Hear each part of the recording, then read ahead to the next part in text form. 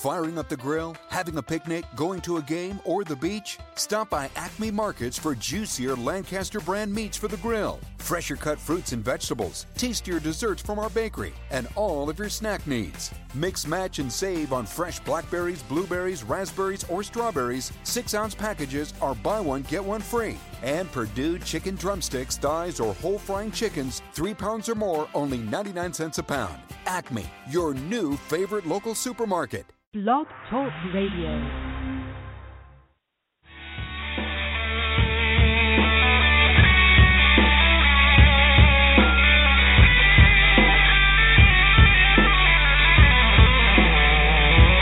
Welcome to the Wake Up Mission Show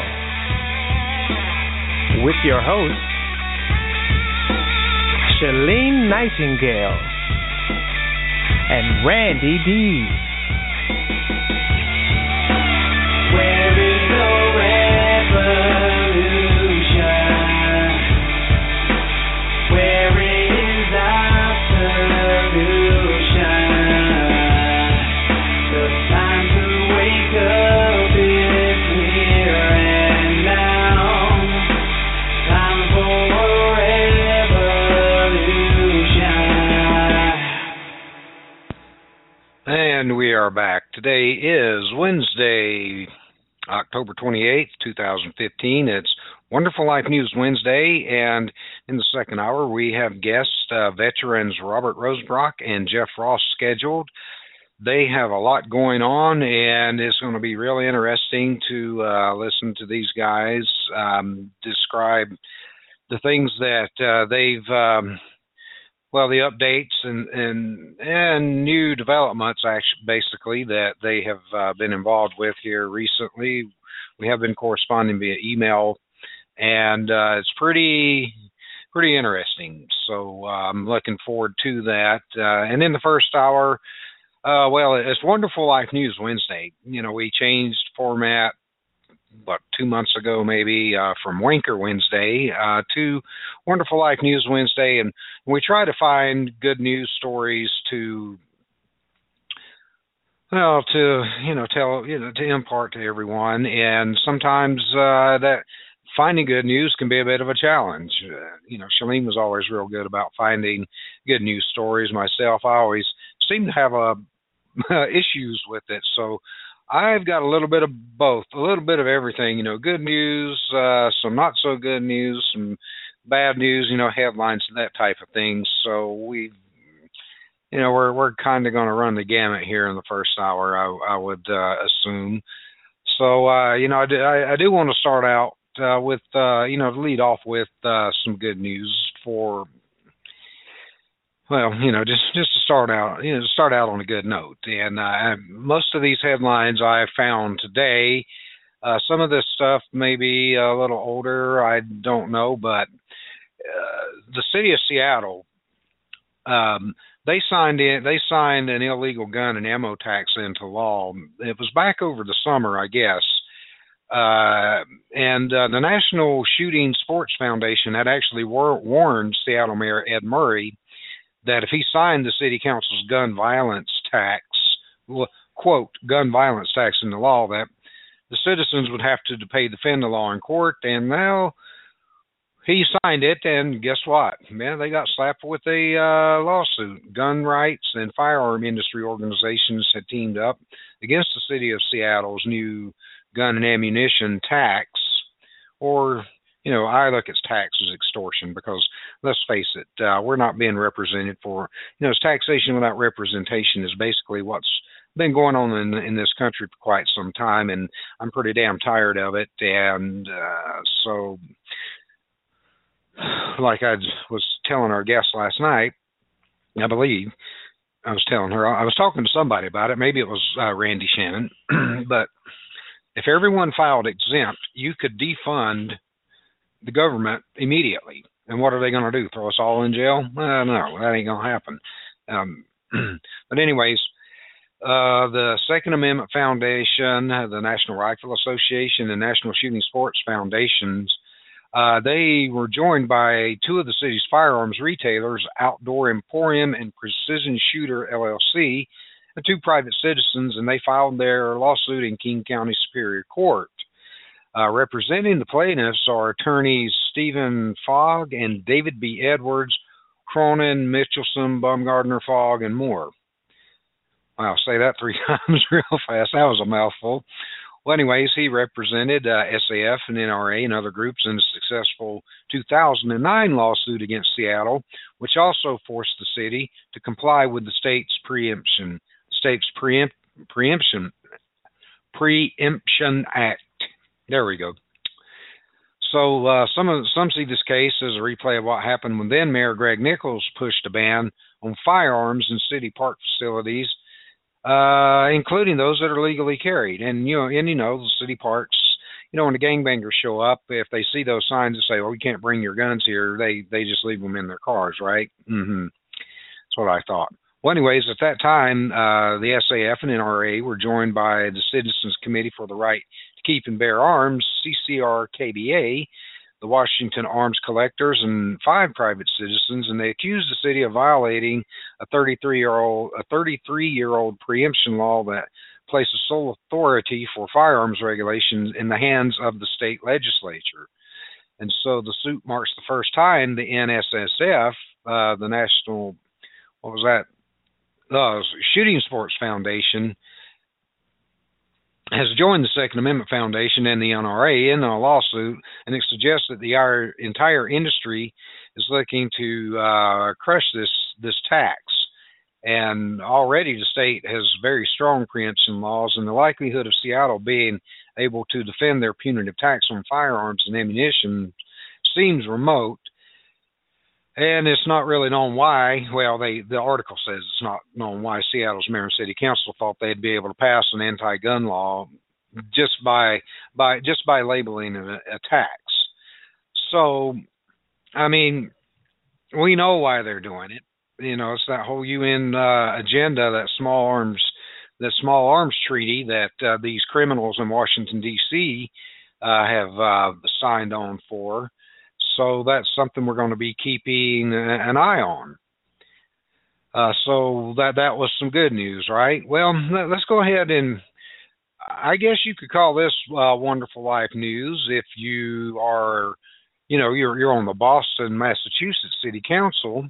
They voted to give themselves a $12,000 raise. That's a hell of a good raise, $12,000. And it's just days before they go up for re-election, and this is one of the disappointing things is let's just listen to this first article. Boston City Council, or the first sentence. The Boston City Council voted Wednesday to give its members a $12,000 raise just days before they go up for re-election, though most are running unopposed. What the hell, Boston? You can't find people to run against these people, and you're okay with the status quo? I mean, what's going on up there?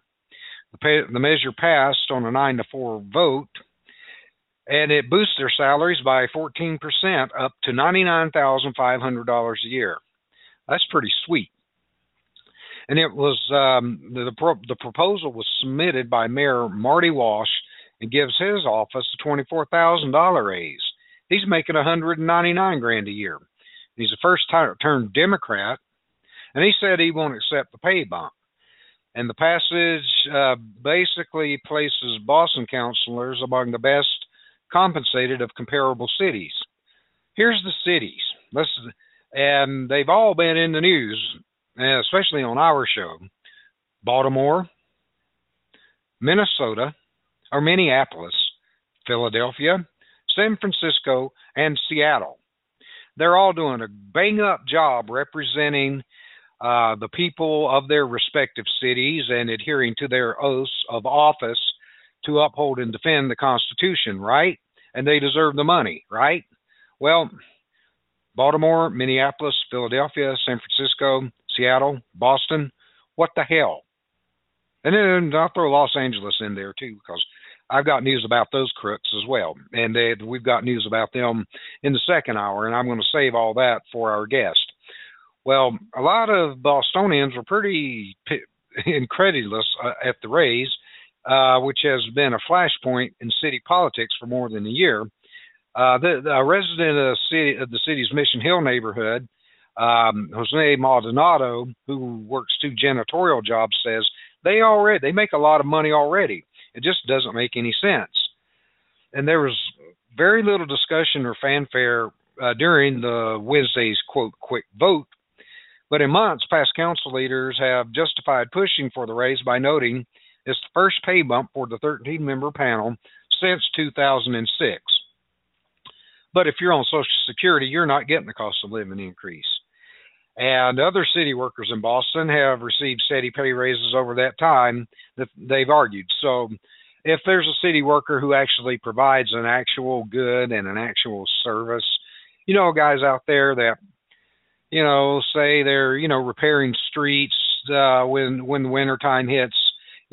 Boston, got pounded pretty hard. The whole New England corridor got pounded pretty hard last winter with all the, the heavy snows. The guys that are out there clearing the streets, they actually provide a viable service to the community. That money's worth it. But these people, what do they actually do?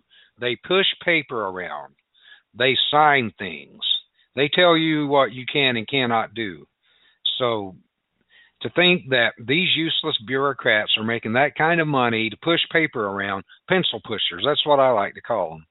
6-figure-a-year pencil pushers who are doing nothing, and they say that, well, we haven't gotten a raise since 2006, but other city workers are getting paid. Well, the other city workers actually earn their money. And then Fred Goodman, he's a South End resident, and he was taking a break in the financial district and says it's not justification enough. And he was quoted as saying, everybody needs more money. It comes down to what did they do before and what are they going to do now with this raise? That's what it's really about. And the pay raise could become law if the council had done nothing. Boston has a city charter, and a mayoral proposal becomes a law in 60 days unless the council acts. In this case, the deadline is November the 3rd, and that's Tuesday. And it will go into effect for councilors after the next city council election on November the 3rd, and for the mayor at the next mayoral election, which is in 2017. And then Councilor Michael Flaherty said he requested the vote in the interest of transparency. Yeah, I bet you did, Flaherty. The debate over council pay erupted last September when Council President Bill Linehan proposed boosting council member pay salaries by $25,000, a 29% pay increase to $112,500 a year. And this debate became the first major sticking point between the newly elected mayor and the council, and it's been a prominent issue in this year's city elections, though, again, most council members are running unopposed. I don't get that. Nobody's happy with them, and they're running unopposed. Where the hell are the people of Boston? Can nobody step up and run against these people? New England, Boston, yeah, you guys are wankers. To revive an old, a past show theme. I don't get it. How can you let that happen? And it's not going on there. I mean, I guess when you look at the grand scheme of things, when you think of the city of Bell, California, where they were making like ungodly salaries, like I don't remember what it was, but hundreds of thousands of dollars for this little podunk town east of downtown Los Angeles. Well, they all got busted and arrested, and I imagine that some of them are probably going to end up in the California Department of Corrections. But you have to pay attention. We talk about this all the time, and tomorrow night's guest, Michael C. School from Citizens Action Networks, talks about this all the time as well. You have to get involved on the local level. That's where change begins, on the local level. And then you just spread out to the state level, the regional level, and the federal level. That's where the change begins. So Boston, you guys need to get your shit together. So that was some, and that's wonderful life news. If you are a city council member in Boston, you're getting a big fat raise for doing nothing. Government, yes, your tax dollars at work, people. Well, let's see. A headline that we did have today, and it's. I'm sure most of you listening have already heard this. I mean, it's just the timing. We come on the air at this time of the day. We can't come on the air earlier. We actually have a business to run on top of this radio show. Shalene, Natty, and myself, we put in a lot of hours. We don't get paid a lot, especially to do the radio show. We do this because we love liberty and we're trying to spread the word. But we have a business to run, so during the day, we're actually working and putting this radio show together. When our LLC was formed, I joked, well, now we go to 30-hour work days, 10 days a week. And it's a joke, and I was being facetious, but the fact of the matter is, it's not that far from the truth. I mean, of course, it's not 30 hours a day, but we put in a lot of hours. And we're doing this for you guys. And we're doing it for ourselves, too, yeah. But the main point of this show is to get the message of liberty out and what you can do and what your responsibility is to do. You have responsibility as well. Get involved. Don't wait for the other guy to do it. Don't say, I can't be inconvenienced. That pisses me off. You don't tell me you can't be inconvenienced. You go tell that soldier that marched through the snow with bloody, frostbitten, bare feet with the Continental Army in the Revolutionary War with George Washington. You go tell him you can't be inconvenienced. And he marched through 20 miles of snow and barefooted with bloody, frostbitten feet just to get to the fight. What are you doing? Well, anyways, off of that soapbox. Paul Ryan, he is going to be the new Speaker of the House. And there's, the gun owners of America are warning that a Ryan speakership would be Boehner on steroids. He has been, Paul Ryan, he's not really for the Second Amendment. He's really soft on illegal immigration. In fact, he's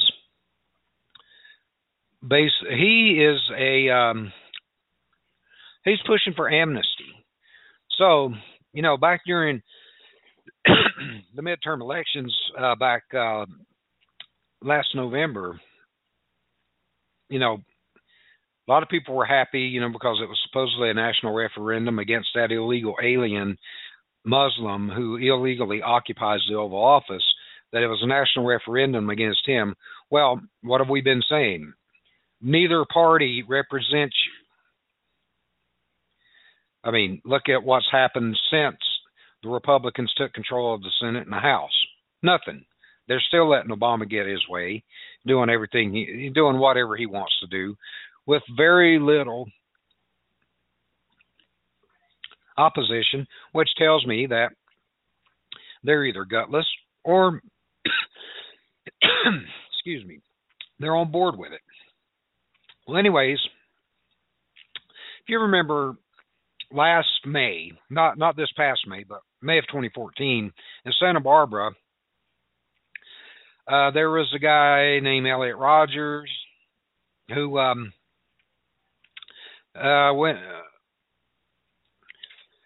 he went on a shooting spree.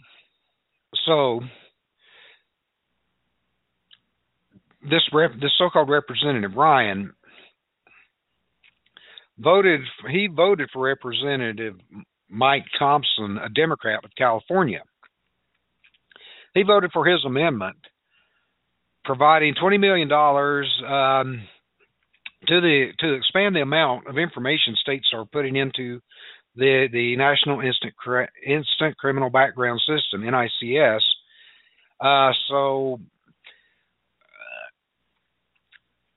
And this gets into Well, and we'll get into this in the second hour. But anyways, this guy that went on this shooting spree, he passed a background check, he registered his guns, as is required in California, and he used ammunition magazines of 10 rounds or less. Well, this representative, so-called representative Mike Thompson, he's in the the 5th district of California. Well, this amendment that he had pushed for, it was supported by Gabby Gifford's Gun Control PAC, Americans for Responsible Solution, as well as Every Town for Gun Safety, the Brady Campaign to Prevent Gun Violence, Sandy Hook Promise, Third Way, the Coalition to Stop Gun Violence, and States United to Prevent Gun Violence. And again, all these people do is they want to go after the legal, law-abiding citizens. Everybody needs to get punished for the actions of one or the few. And, just that was just one example of Paul Ryan showing an openness to more gun control. And, we said Sandy Hook is a false flag. We've had experts on our show to confirm that, and I think it was. I think it was. And all it was crisis actors. Look all this stuff up for yourself. Don't take my word for it. But anyways, there's your new Speaker of the House, Paul Ryan, the guy that would have been vice president with Mitt Romney. So there you go. Your tax dollars at work, America. Ain't that great? Well, I don't want to dwell too much on a whole lot of bad news, but so I'm going to switch gears. And I saw this, on this show, we love Michael Savage. Michael Savage is great. I've actually been on the air with him many, many, many years ago. Super nice guy. Well, he's got a new book out called Government Zero, No Borders, No Language, No Culture. And he's been pushing borders, language, and culture since I can recall. I started listening to Savage back in 2000, 2001. It's been a long time ago. I love Michael Savage. Well, anyways, he wants to clarify something from one of his newsletters. And here's the headline: "We've lost the battle, not the war." And this was a headline that was in the Drudge Report. Well, I'm going to read this. The problem, Drudge's headline was Michael Savage declared we lost the battle. The problem, Michael Savage has said, is that many people, including political pundits, read only the headlines and not the stories. And he insists that while we've lost a recent major battle, we have not lost the war. And Michael Savage is quoted as saying, "It was the biggest headline that I've seen. We've lost the battle." And he says that he got a lot of emails that said that Michael Savage has given up. There's no hope. If we've lost Savage, we've lost it all. Well, there's the problem with, again, people reading the headline and not the whole story. And the story Michael Savage says is, "I have not given up. I have great hope. We have not lost it all. We can win this war." But you ask me, what war am I referring to? Well, it's the war for the heart and soul of this nation and the rest of Western civilization, which is under assault by the government itself. Yeah, well, we already know that. And he lays it all out in his book, Government Zero. Now, Savage goes on. He wants to go on to let us know that I want to tell you something. My book is not complaints, complaints, complaints. It's solutions, solutions, solutions. 41 action plans to save America. I am not a defeatist, as my competitors may have you believe. I have offered you and do offer you a battle plan. A battle plan as true as necessary as for the Allied invasion of Europe. We have been invaded and we must fight back. So, I urge you, if you wish, to go buy Michael Savage's book to see, for yourself what can be done. Because, we always say, it can be done. You just have to get out and do it. Now, on that note, some more good news. This was yesterday, actually. It was at a campaign rally somewhere that Donald Trump was on, and I thought it was really cool. There's a disabled vet in the audience. He wanted to ask Trump a question about the VA system. So you'll be able to see the video on our website later, thewakeupmissionshow.com, or our Facebook page, The Wake Up Mission Radio Show. But I want to go ahead and play this clip because I thought it was really cool. Love meeting Todd. He's a wounded warrior, and I told him how much you love the vets. Todd, what is your question? Hey, Todd.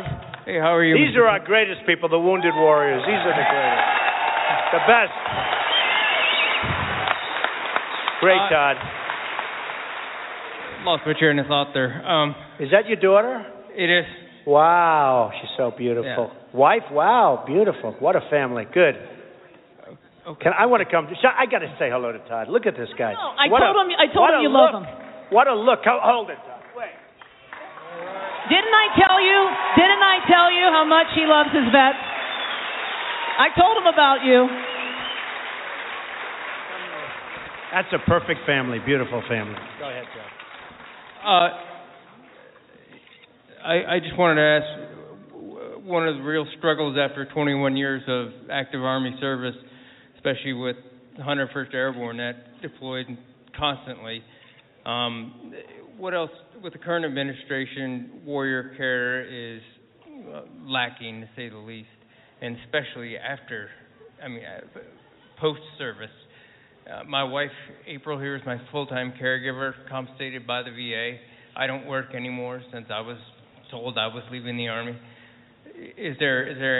What else will the Trump administration do better than the Obama administration? Is the VA not doing the job? My wife could help you with that. Right now, he needs some more treatment, and I'm being told from the VA that you have to go through this new choice program, but we can't get the appointment. Like, he's not all the time in the wheelchair, but... Will you write out your card? Oh, yeah. You're going to write out your card, and I am going to put pressure on the VA like you won't believe. Let's see if we can get that, right? Look how beautiful. Look how beautiful. Okay, so we're going to have, hey, I tell you what, as president, I can guarantee it. As Trump, I can say I'll probably be able to pull it off anyway. Because they know it won't stop. It'll be easier to take Todd and just say, look, we're going to work with you, Todd, okay? So will you get me that number and everything, and we'll make sure that everything gets... And somebody else, who else over here? You had problems with the VA also, huh? Terrible? I just hear terrible. And we're going to solve that problem. It can be solved because the waits now for the VA are longer than they've ever been. Oh, it's nice to see you people back there. It's about time. What am I doing there? Why didn't you give me this? But the waits now are worse than they've ever been. Thousands of people dying waiting for a doctor. Okay, dying. And you find the same thing. You say, you have to use your own because they won't do anything. So we're going to take care of our vets, and we're going to take care of the VA, and it's going to be, and one of the things we're going to be releasing pretty soon, but one of the things we're going to do with the VA, we have a lot of hospitals that aren't doing any business. We have a lot of private doctors that could do more business. We're losing a lot of our doctors because of Obamacare. They're retiring, they're leaving. One of them, a friend of mine, said, I have more nurses working for me now than ever before, but I have more accountants. And the end result is a disaster. He's getting out of the business. He's got nurses, but he's got more accountants than he has because the paperwork is so crazy. So one of the things we're going to do is, if Todd or if you or if somebody has problems because of the waits, because the waits are unbelievable, 5, 6, 7 days sometimes, they're going to go to a private doctor, they're going to go to a private hospital or a public hospital that's in the area, and we're going to pay for that, and it's going to cost less money. It's going to cost less money than the system we have now, and you're going to end up getting much better care. It's going to cost less, and you get better care. So anyway, Todd, we're going to take great family. Great. Thank you. Yeah, so that's more good news on the Trump front. And it sounds good to me. I really hope that he gets the nod and he gets elected. We're still, with the president, it's still, one person among 538 Congress critters, as Shalene calls them.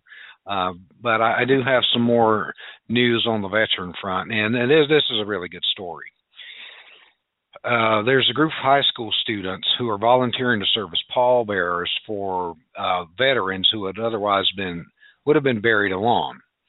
And as a member of the Guard Riders, I've had the honor to go to the VA hospital complex in Salisbury, and some of these guys, they lived out their days at the VA, no family, and it's really sad, but I don't want to focus on that. This is it's the University of Detroit Jesuit School, and Tom Lennon, he's a senior, and this is what he had to say, that this, and I quote, "This was an opportunity to give something to somebody who finished their life on the fringe of society. These veterans were men I'd never met, but they helped make the country I live in safer and stronger. And no matter who they were or what they did on earth, every person deserves a proper burial." And the funerals earlier this month were the first in a new initiative of the school's student service team led by faculty member Todd Wilson.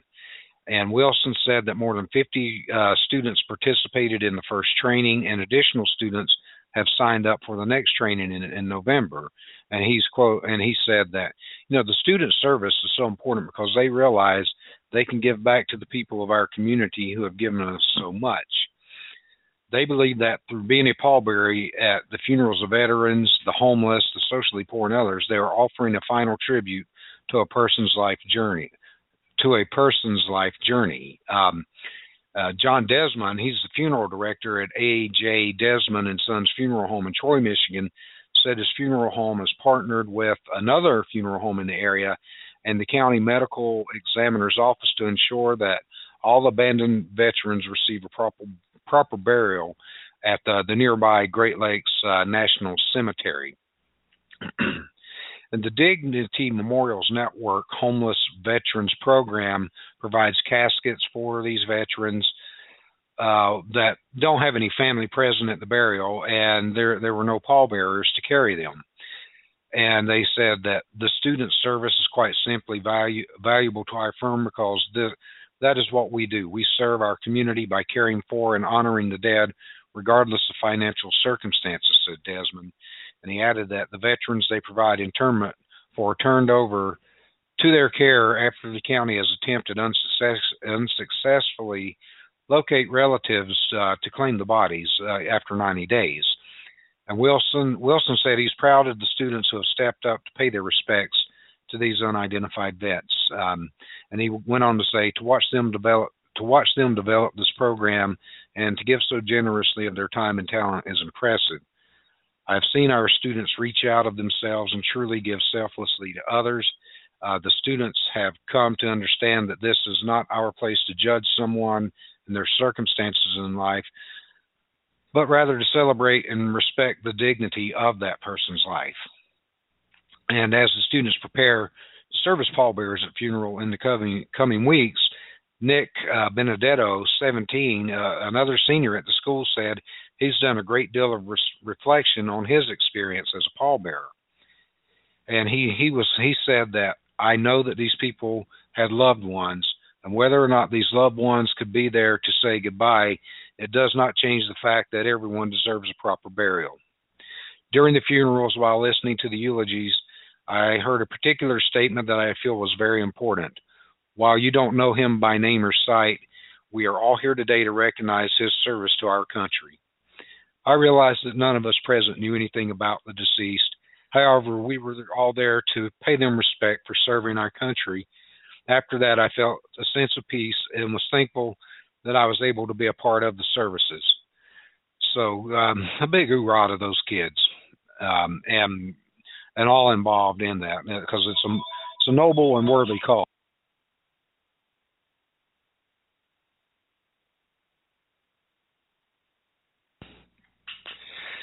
So I thought that was really cool, and I do have other good news, and this was, this was really cool. There's a community in Chesterfield County, Virginia, and they threw an early Halloween party for a boy undergoing brain surgery. His name's Brandon Witt. He's 4 years old, and he wasn't going to be able to participate in Halloween, which is Saturday, by the way. And also this weekend, you set your clocks back too, so that's kind of like a double whammy, I guess, in a way. Well, anyways, he wouldn't be able to go trick-or-treating Saturday because he's going to be recovering from brain surgery. So the neighborhood brought Halloween to him early. On October the 17th, thanks to some careful planning from his parents, 42 houses in the area lit up for him, who has Chiari malformation, that's Chiari, and this condition which brain tissue extends into the spinal canal. And that has to be painful. It just sounds painful. Well, his mom said that when we found out the surgery would prevent him from trick-or-treating, we knew he'd be upset, so we thought of what we could do. And her husband, Bobby Witt, came up with the idea to throw him an early Halloween. And they put together bags consisting of his photo, along with a pumpkin, a glow stick, and a description of what they were aiming to do, which they dropped into about 6 mailboxes on October the 10th. And they had asked that the people that wanted to participate to put the glow sticks on their mailboxes on October 17th. And just in case there wasn't a good turnout, they asked friends and family to come park the cars on the street so that Brandon could trick-or-treat out of their trunks. Well, the neighborhood obliged, and they gave him a really, really magical day. His mom said he was so excited he didn't even realize it wasn't really Halloween, and having so many family and friends made a big difference. And he couldn't wait to throw on his Lightning McQueen costume and head out to the neighborhood to go trick-or-treating with his dad, Bobby, who was dressed up as a stoplight. And there's some cool pictures here. I'll make sure to have this posted. It's a good story, and to see the dad dressed up as a stoplight, that's pretty funny. That's hilarious. Well, anyways, he'd asked his mom, who usually hangs in the back to hand out candy, to come with them dressed as his mommy. So there she is in jeans and and it looks like a sweatshirt. Well, some houses gave him buckets of candy. Others gave him activity books, markers, and stamp pads.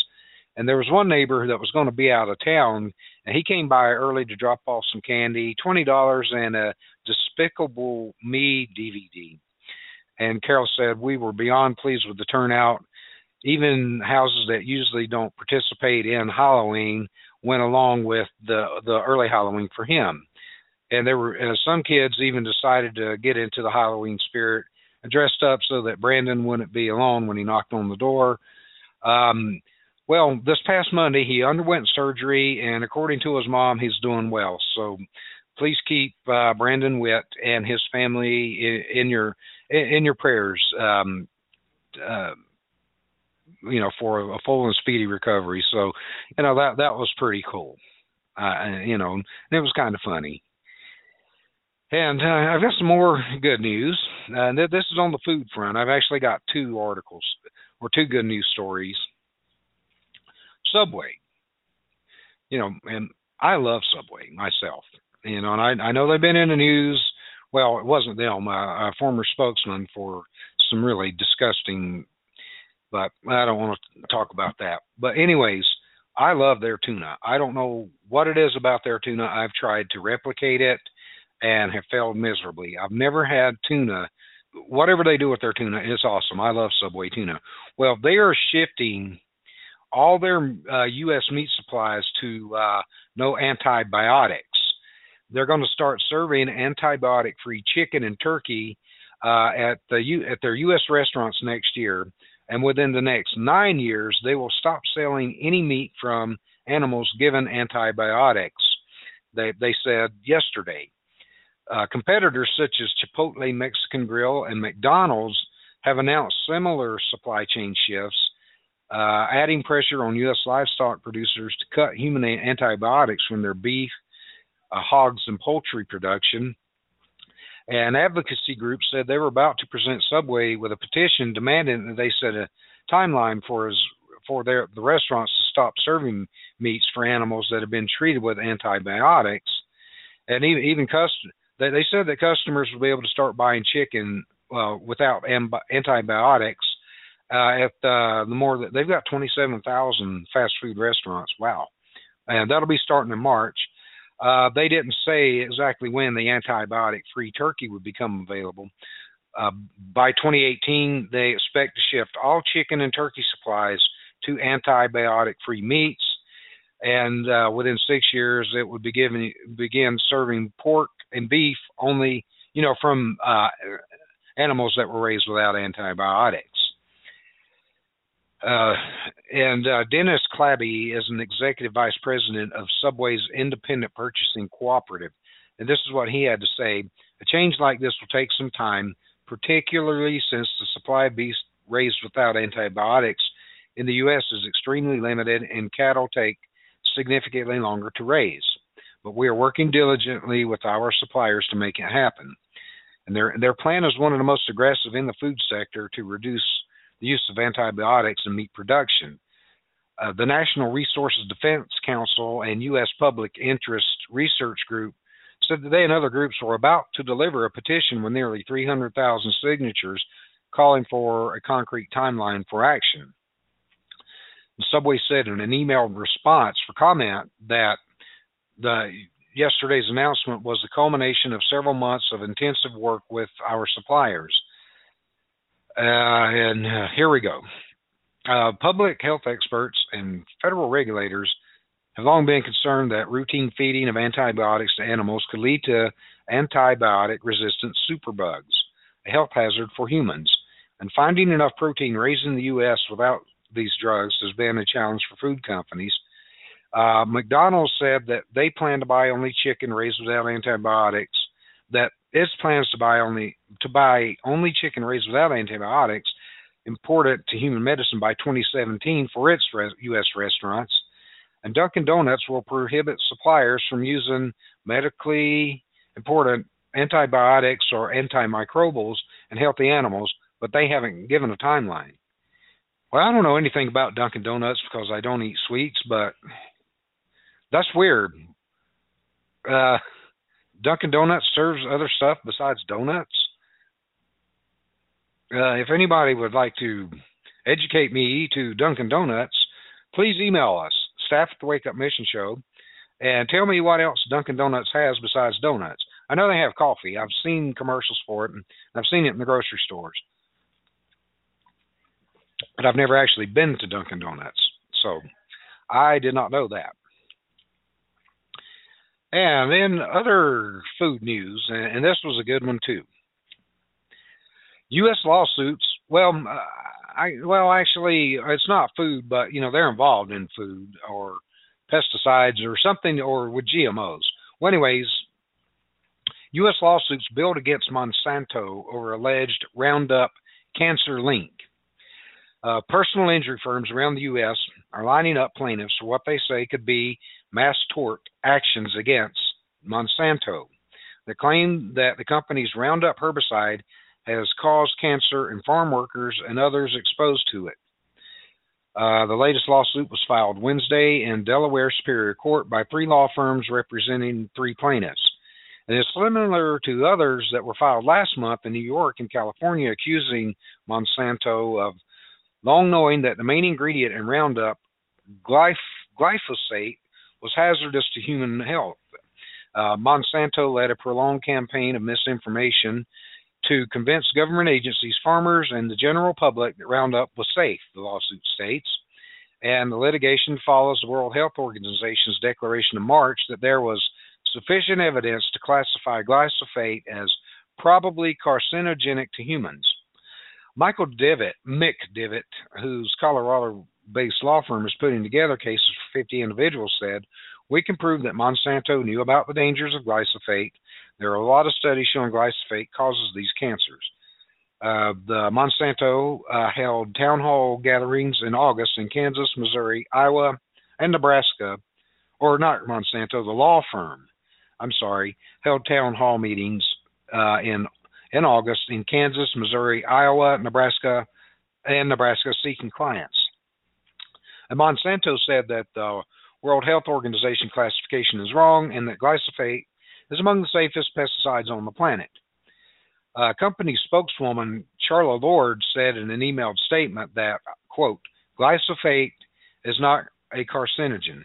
The most extensive worldwide human health databases ever compiled on an agricultural product contradict the claims in the suits." And, Roundup's used by farmers, homeowners, and others around the globe. And just in fiscal 2015 alone, $4.8 billion in revenue to Monsanto. The questions about Roundup safety have dogged the company for years. And attorneys who have filed or are eyeing litigation cited strong evidence that links glyphosate to non-Hodgkin lymphoma, and they say claims will likely be pursued collaboratively as mass tort actions. And find plaintiffs, the Baltimore firm of, SAIONTZ, Seance and Kirk advertises a free Roundup lawsuit evaluation on its website. The Washington, D.C. firm Schmidt & Clark is doing the same, as are other firms in Texas, Colorado, and California. One plaintiff in the Delaware lawsuit, Jocelyn Barrera, is 24. She's a child of migrant farm workers. Okay. Well, that's another subject for another time. We talk about that a lot. She claims her non-Hodgkin's lymphoma is related to glyphosate exposure. Elias de la Garza, a former migrant farm worker and landscaper, was diagnosed with non-Hodgkin's lymphoma, and he has a similar claim. And they both live in Texas. And the third plaintiff is Judy Fitzgerald, a horticultural worker diagnosed with leukemia in 2012. She's from Virginia, and she joined the Delaware case after asking for dismissal of a similar lawsuit initially filed in federal court in New York. And Monsanto is also fending off claims over its past manufacturing of polychlorinated biphenyls, PCBs, which the World Health Organization also classifies as non-carcinogens. And there are about 700 lawsuits against Monsanto or Monsanto-related entities, or there are 700 pending lawsuits brought by law firms on behalf of people who claim that their non-Hodgkin lymphoma was caused by exposure to PCBs that they had manufactured up until the late 1970s. So that's some pretty good news that this company, they're starting to reap what they've sown. So good news for them. What else do we have? Well, let's see. We've been following this story for quite a while. Anthony Bosworth, he was the Second Amendment rights activist that was arrested in Spokane, Washington. I think it was over the summer, I believe. Well, actually, it was back in February. Wow, where'd time go? Well, anyways, his supporters and supporters of the Second Amendment gathered outside of the federal courthouse in downtown Spokane as a part of a rally to support open carry laws. And it came as a response to Anthony Bosworth, who had been arrested for having a gun on federal property back in February. And we played the video and posted it at the show on the day that he was arrested. And many people have questioned if he has broken any laws. And there were a lot of people at the rally. And they said that this arrest was unlawful. And this is what Bosworth had to say back in March. This is their quote. is that they do not know if they can legally. If they were legal in arresting me, detaining me, or seizing my weapons, and since they are in a gray area, they're going to hold on to those weapons in case they can find federal charges against me. Well, Bosworth said he received a citation for failure to comply in the mail, and he said at the time he wasn't sure what he had failed to comply with. Well, on Monday, he was found guilty in federal court of disobeying courthouse guards, and there is a sentencing is scheduled for December the 2nd. So we're going to be keeping an eye on that, and hopefully we'll have some updates, and hopefully he will, if the feds up in Seattle basically, they had any sense, they would actually, they'd let it go, because they're just setting themselves up for a big world of hurt. And what else? Oh boy. Well, this came from California Political Review, and you know that high-speed rail to nowhere that Moonbeam had touted, and all his union buddies that had spent all this money to get him elected. Well, that high-speed rail to nowhere, California has a $68 billion state budget. Well, this is going to basically blow that budget out of the water with this rail system. And again, it was just to reward some, it was just payback. That's all it was. It was payback. For the people that helped him get reelected. That's all that was. So California, you're going to be on the hook for that. So good luck. Well, we've got some more news about firearms over in Europe. That the region that the criminals in Washington are always trying to copy. In Europe is, their politicians have claimed, well, we don't have guns, we don't have gun violence, and yada, yada, yada, and so forth and so on. Well, the European Union citizens are arming themselves to protect their families from this massive Muslim invasion. And this was an article that came out yesterday by Teresa Monroe Hamilton from rightwingnews.com. And I'm not going to read the whole thing, but these are just some of the highlights. Europe is wishing they had a Second Amendment right now. That I would wager. She says that, and I would bet money on that too.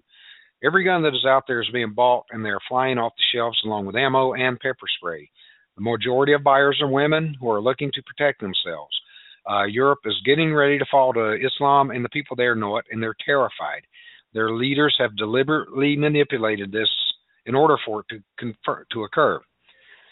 Whole towns are being overrun with these, quote, refugees, and they are taking over. People are told that if they don't like it, they can leave. Well, there's nowhere for them to go. So many will have to hunker down and protect themselves the best way they can, and it's going to get bloody. And this came from the GOP, from GOP, the Daily Dose.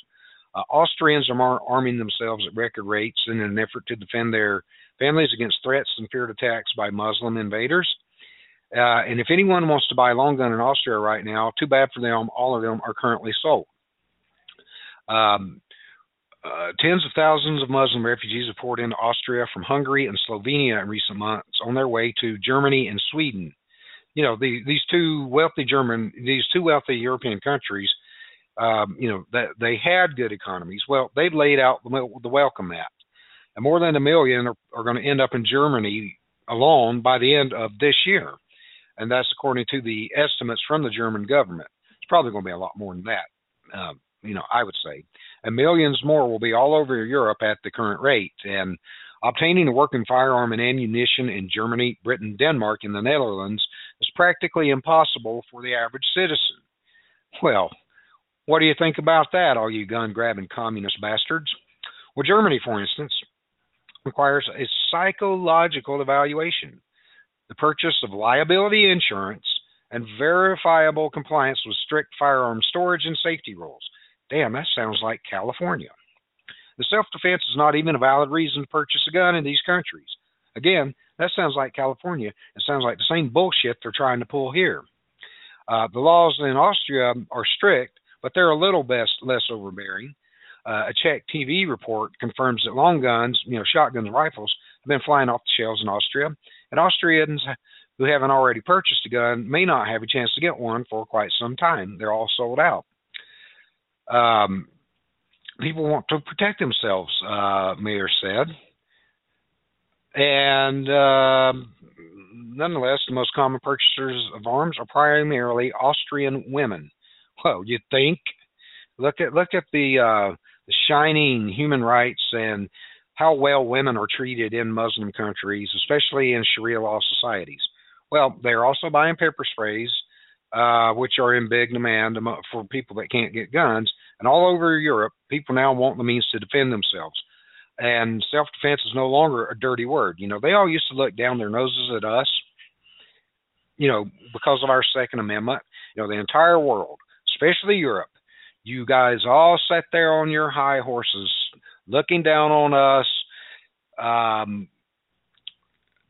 talking all your crap about us because we have a Second Amendment. Our citizens, we have a God-given right, inalienable rights that are guaranteed by the Constitution, not the goddamn government. The Constitution and by God. The government, no. We do not have to ask your permission, you bunch of damn thugs. I know you're listening. You can all take a flying leap. I don't need your permission to exercise my God-given inalienable rights. So screw you, you bunch of punk-ass bastards. Well, anyways, enough of that. That's what's going on in Europe. They set themselves up for it. They believe they're these so-called leaders with all this gun confiscation that they did and all these strict gun control laws. Well, you made your beds. You're going to have to lie in it. And so that's just too bad. Sorry. Well, anyways, before we are getting close to the top of the hour, and I do have some sports news. I want to get to that real quick. So let's go ahead and do some sports, and then we'll go to break. And then we've got two really amazing guests that I'm proud to have back on. So let's do some sports.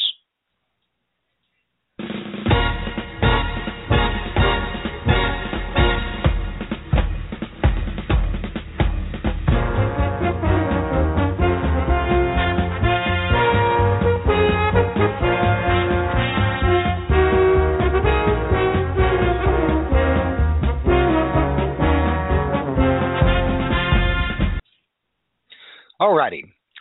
Well, I didn't have time to get to this last night because of the subject matter with the first hour, but I'm sure y'all know by now. On Monday Night Football, the Cardinals defeated the Ravens 26-18. I'm really glad about that because I hate the Ravens. And in the hockey news, last night, the Kings beat the Winnipeg Jets 4-1, extending their winning streak to 6 games in a row. And in Major League Baseball, the Kansas City Royals defeated the New York Mets 5-4 in 14 innings in Game 1 of the World Series. I watched that game, but by the 12th inning, I was out of gas and I was tired. I fell asleep, and I didn't get a chance to watch the entire game. But I want to talk about the Royals for a second here. Last night before the game started, it was pretty sad. The Royals starting pitcher in last night's game, he's from the Dominican Republic, and right before the game, his name's Edinson Volquez. I'm sorry. Well, right before the game started, his father passed away, and my thoughts and prayers go out to their family. His wife was at the game. And she did not want them. She got the call. The family called to tell her that his dad had passed. Well, she didn't want to tell him before the game, so he picked six innings. And after the Royals went to the bullpen and he went to the clubhouse, she and some of their family were there to tell him the news. So I just wanted to say that my hearts go out to the family, and that's just really sad. Well, that's not the only one. Over the last 2 months, 3 Royals players have suffered the death of a parent. Third baseman Mike Moustakas' mom passed in August after a long battle with cancer. So my prayers go out to the Moustakas family. And pitcher Chris Young's father died of cancer in September. So Chris, my prayers go out to the Young family as well. And Eric Hosmer, the first baseman, was quoted as saying, "It's just another angel above watching us and behind us through this whole run all the way." And I'm kind of, I'm sorry, Mets fans, but I'm kind of pulling for Kansas City. All righty. Well, we're going to take a break, and I'm really honored and thrilled to have our guest on. We've got 2 really, really great guys, veterans, Robert Rosebrock and Geoff Ross. They took an oath to uphold and defend the Constitution of the United States of America. And even though their hitches are up, these guys are still out there upholding and defending the Constitution. They took their oath seriously. God bless both of them. We're going to be back here in just a few minutes. We're going to have a quick musical break. And when we get back, I'm really proud to have these guys back with us. So stay tuned.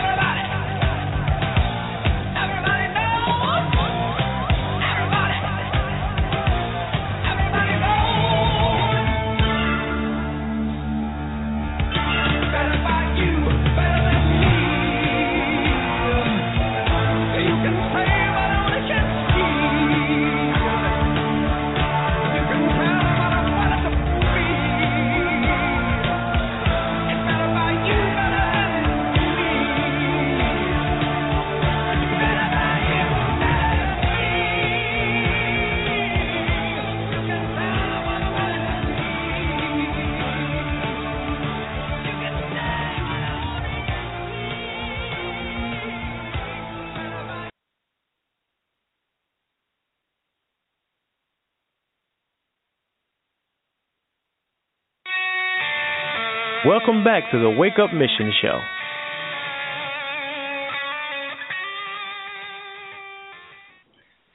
And we are back. It's the second hour of the Wake Up Mission radio show, and I am very honored to have two returning guests, Robert Rosebrock and Geoff Ross, on with us tonight. So it's a big thrill for me, and I know if Shalene was here, she'd be thrilled.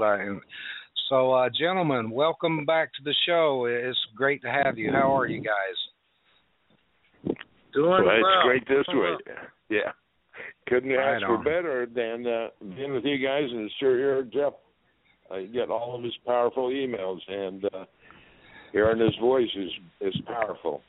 I know. I know. I've seen copies of those emails, and I got to tell you, man, that they are powerful for a fact. Fearless. Yeah, exactly. Well, Geoff, have you ever gotten a call or from, say, associates that are still involved, telling you, man, you need to tone that down a little bit? Has that ever happened, or do they just let you give you free rein to do whatever? Well, I get some of my moderate friends tell me that I should tone it down a little bit. So when they tell me to tone it down, then I ratchet it up. Because we're in a war. We're in a war against communism, Islamic fascism, and the war. If you read Cicero, is in our borders. The war is within our government. It's not like we're fighting invaders coming in from the north, the southeast, and the west, other than the Mexicans or the Guatemalans from the legal immigrant standpoint. We're fighting our own government, and the Republicans and the Democrats have joined forces, and today they just signed and they just voted on a budget bill that passes all the way through 2017, which ties the hands of the next president, and basically said, we're going to spend this country into oblivion. We are going to bury our children and our grandchildren in so much debt. There's no way out. So it is up to us, Americans, not Republicans, Democrats, but Americans, to shine the light on these little cockroaches like John Boehner and Nancy Pelosi and Mitch McConnell and Harry Reid, and take them on. Take them on not only at the ballot box, but in the voicemails, the emails, the calling of them. Call their phones, call their offices. Do not roll over like Senator Marco Rubio just did and surrender. You have to continue to fight and battle and fight until we win. There's no surrender. We are not going to surrender the United States of America to a bunch of communist Islamic fascists, and whether it takes an email, a phone call, or a visit to a congressional office, we will do it. We will do it. Now, my emails reach a lot of people, and I've got liberals hiding under their desks with fear when they get an email from me, because they know that whether they're a Republican or a Democrat, I am going to bash them, I'm going to bash them, and I'm going to bash them until they stop trying to take away my rights and my freedoms and everybody else's rights as Americans under the Constitution of the United States, whether it's a 10-round magazine for a gun, or whether I can say a prayer in a high school right before a football game, all constitutional acts. The U.S. Constitution is not a fluid document. It is a rock-solid document in stone, unchangeable unless by an act of Congress. Right. Exactly. And I agree. But have you guys felt like with these, and I love this term Shalene came up with, she calls them Congress critters.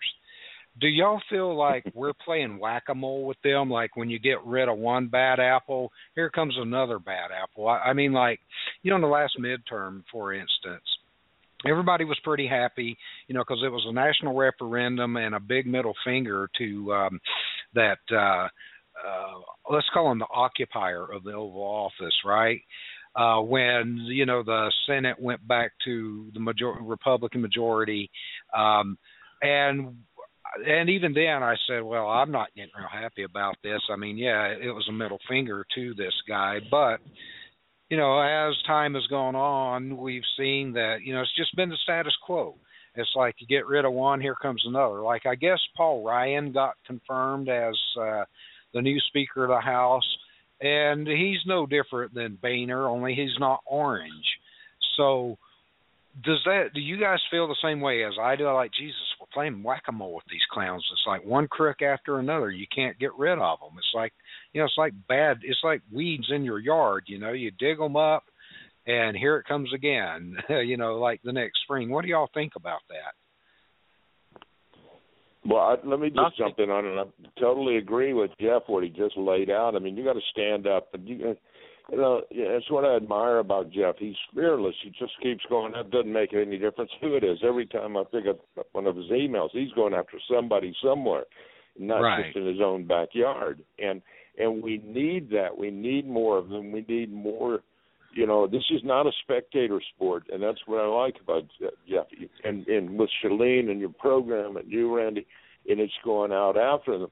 And regarding Congress and Senate, here we're supposed to have a majority, and we have the two weakest of the Congress and Senate leading it. This is what's so amazing. These are the most two worthless people you could ever get in to lead it, and they're not doing anything about it. And I agree. I don't have a lot of faith that Ryan is going to be. I think he just wants to be liked in a lot of areas, and you can't be somebody who wants to be liked. And I know from what I'm involved in, I create a lot of enemies, and I wear that as a badge of honor. And MacArthur warned about, this country not being invaded, from without. It's the insidious forces working from within.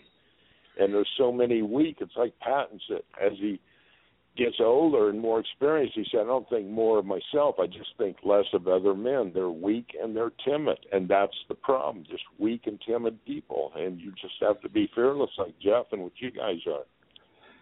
Yeah, I agree. In my own case, I was a guest of L.A. County in the Gulag system for 6 months for speaking out, and it was an awful experience. But, I walked in with my head held high, and I walked out with my head held high, and it cost me everything. I had a good job, and my professional reputation was ruined. My father died while I was in there, and it was all for speaking up and speaking out. I never threatened anyone, but there was just some bad apples that, and that's like with the Patriot Act.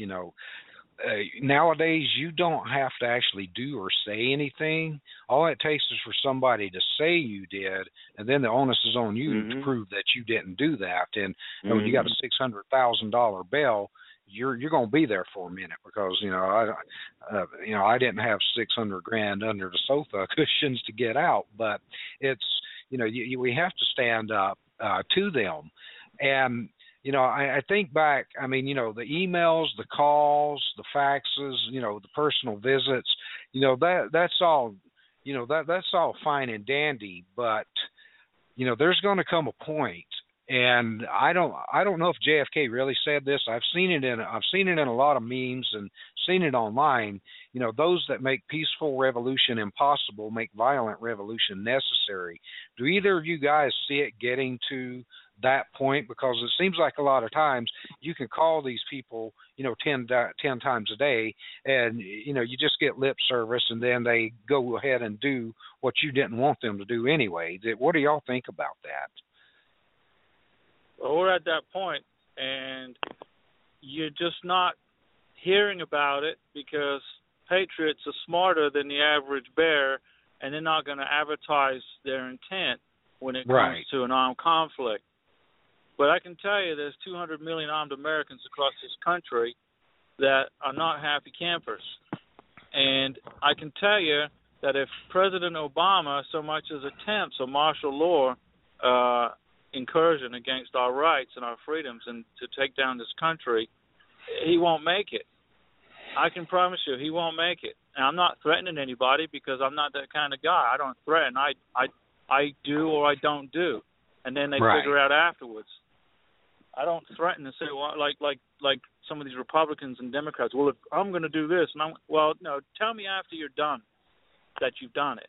Don't threaten. Don't say you're going to do something. Either do and then tell me. And that's the way I operate. So that's the reason I've had the U.S. Marshals at my house. I've had the FDLE at my house and other people, and I don't care.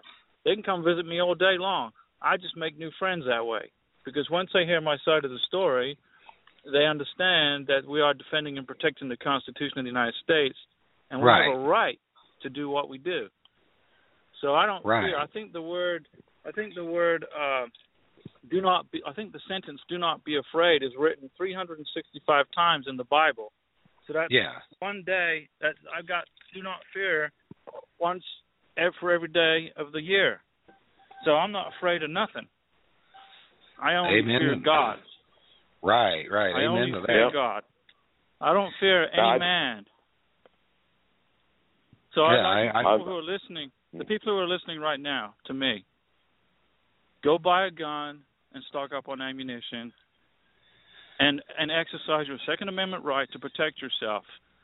And when the time comes to protect this country, you'll know when that time is.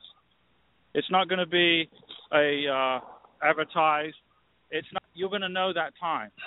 The American patriot did not ask the British during the Revolutionary War to not take their guns and try to confiscate their rights and freedoms. The American patriots shot the British. There was no negotiations. There was no asking. There was action. Yeah, it's not going to be a commercial on the Super Bowl, you know. Okay, we all start fighting right after the game's over. It's not going to be that way, and I totally agree with you. Our rights are given to us by our Creator, not by this illegal de facto government. And I've argued with people. And this is petty. I'll give you guys a quick example. In the state of North Carolina, one of the eighth highest road usage fees states in the country, but the roads are like the transportation infrastructure and roads 30 years behind the time, especially around Charlotte. There's freeways over there that they've been working on for 50 years that aren't finished yet. They just finished one. It's like a beltway, 485. Took them 30 years to build 67 miles of freeway. And now they got to widen it, and they're saying, well, we don't have the money to widen it. And then they're wanting to build a toll lanes on another one, and people are pissed off about that. And I said, well, here's how you defund the North Carolina DOT. Go to South Carolina and buy gas, 30, 40 cents a gallon cheaper, and you defund the North Carolina DOT. They won't have that revenue. They're not going to have any money to operate. That's how you do it. And one guy said, well, that's like 30 minutes out of my way. I can't be inconvenienced. And I told him, I said, don't you tell me that. You go tell that Continental soldier that marched with bloody frostbitten feet for 20 miles into snow with General Washington just to get to the fight with the British. Are you that much of a puss that you can't drive 30 minutes out of your way to get gas somewhere else? Don't tell me. You go tell that guy that. And he didn't know what to say after that. The argument was pretty much over. Wouldn't say I won. I guess he just went away. But I agree. And, and Shalene, says it all the time. Don't be afraid, because in the end, the just will win this battle. And it's like spiritual warfare. And I'm myself, I'm Shalene is devout Christian. Myself, I'm not. I love women, and I like a little bit of the bubbly, but that's about it. But I would still, I wouldn't hesitate to get involved in the fight when it comes, if it comes in our lifetime. That's just me. But our nation seems like it's too much of let the other guy do it. I mean, you guys, for example, your hitches are up and you're still out there fighting. And I've got all the love and respect in the world for you guys. But I think, the rest of the country's got to get involved too. You can't say, I might lose my job, or I might get arrested. You can't worry about that. What do y'all think?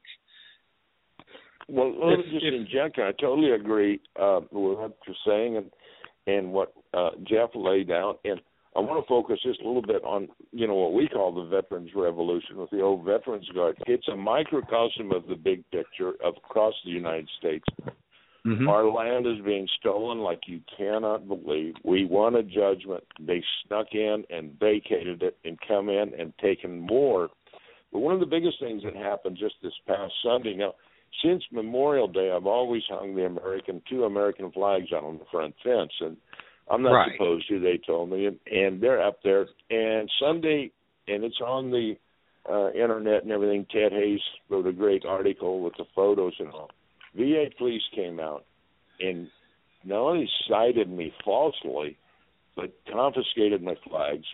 And, I mean, these are not Confederate flags. These are the United States flags, and one of them I bought on 9/11, and it's a tribute to those who have been fighting this past two wars. And when this happens to a veteran on outside VA property, fighting and defending for the rights of veterans, and if this doesn't stimulate some anger in people, I don't know what it's going to be. Now, we get people, and I could read we got to take 1,000 reads on it on the Veterans Today line, and for the first time, some pretty good, comments in there.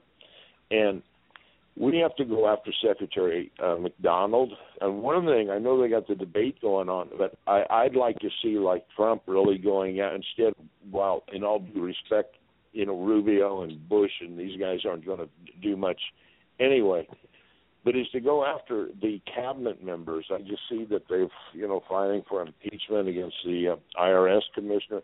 I think you got to start taking out Obama's cabinet one by one. Right. And I'd like to see Donald Trump in particular go after Secretary McDonald, right down the line, go after the Secretary of Defense, who's very weak, and really shake it up and weaken Obama so much this next year, because he's going to do a lot of damage, and we have to take him out. And going back to what Geoff and brother, America's got to wake up. The Yamamoto, he said, afraid all we've done is in World War II is awaken the sleeping giant, and the sleeping giant had better start waking up and stop depending on people like Geoff and Randy and myself out there. I appreciate the kudos. Hey, good job, keep going. But hey, everybody's got to stand up. This is our country, and if we don't all start standing up and fighting, we're going to lose it. There's no doubt about it. But I do agree with you. When that time comes, it's going to be kicking we're not out. Going to lose. Americans that sit by and they're ready. We're not going to lose our country. There's too many people with guns who are quiet, who don't voice themselves, but stay under the radar, who are on standby, who will rise up and protect this country from these communists and these Islamist fascists. We're not going to lose. But right now, we're not at that point. Right now, we're in the point of everybody's frustrated. John Boehner's not doing his job. Mitch McConnell's not doing his job. They're capitulating to the communists in the White House. But we're not at that point where we have to go and do what we have to do as per the U.S. Constitution. And, sometimes the blood of patriots has to be shed. We're not at that point. But if it's required and if it's needed, it will happen. And we will take the country. So we will win. We're not going to lose. God is on our side. Right. Anybody that slaughters an unborn child and then takes the body and cuts it up and sells it is not a human being following the word of God. He's a Satan follower. Yeah, they're not even human. They are demons walking on this planet. That's the way I view them. You got it. Yep. You don't have to be a Christian. You don't even have to be religious. You can be agnostic and know know the difference between slaughtering an unborn child or letting it live and being born. And if you think about it, a woman says, well, the baby's not a baby till it comes out of the womb because that's when it starts to breathe. That's a lie, because the baby breathes inside the woman's womb through the umbilical cord. Yeah, embryonic fluid. Yeah, exactly. Then the woman will, and they grow. Then the woman will say, well, it's my body, it's my choice. No. Yeah. That baby has 46 chromosomes, 23 of which came from the man. Half of that baby it belongs to the father, and that father has a right to a decision, which is life. The Constitution is very clear, and the Declaration of Independence is very clear. It's not death and servitude. It's life, liberty, and the pursuit of happiness. Right. And that includes unborn children. Yeah. Well, jumping back real quick, Robert, when those guys came out, because I did see the email with the pictures of the flag. Well, those two VA cops, what was the conversation like? Were they like, hey man, I'm really sorry, I've got orders to do this, or were they just dicks? First of all, they're both veterans, and I know them. They've been very gentlemanly and respectful, and they informed me that they were essentially given orders to come out, and I essentially addressed them that they should go back home and read the Nuremberg trials. I said, you're heading down a very dangerous path, and I said, I understand you got families to feed and everything, but if you keep going down this path, you will not have a family. And I said, it's like Churchill said about appeasement, you're just feeding the crocodile and hoping he'll eat you last. And I said, I had a very good conversation, and, and of course we've always been peaceful demonstrators. They're not going to trap me into arresting me for resisting arrest, because that's what they want. And this is the part that drives them nuts, is that, you're peaceful because you can win these battles. We won so many of our battles doing this. But I know on the internet, on the article, the comments, so people are not really kind at all to these two guys, and the comments are well taken that, they should have said, now, I've been trying to get an insurrection from within. I told these guys, I said, do you understand? I'm out here. It's my flag, and I'm hanging this flag for 3 hours. I said, inside there are 9 illegal properties in there that are being run by non-veterans. And we have 20,000 homeless veterans. I said, how can you live with yourself? I mean, I gave them a lecture, I have to tell you. And they respected me. They still did what they had to do, which, again, we're going to take that as a gift. Ted Hayes, his Mr. Patriot, he's coming out. He wrote the article. He was there on Sunday.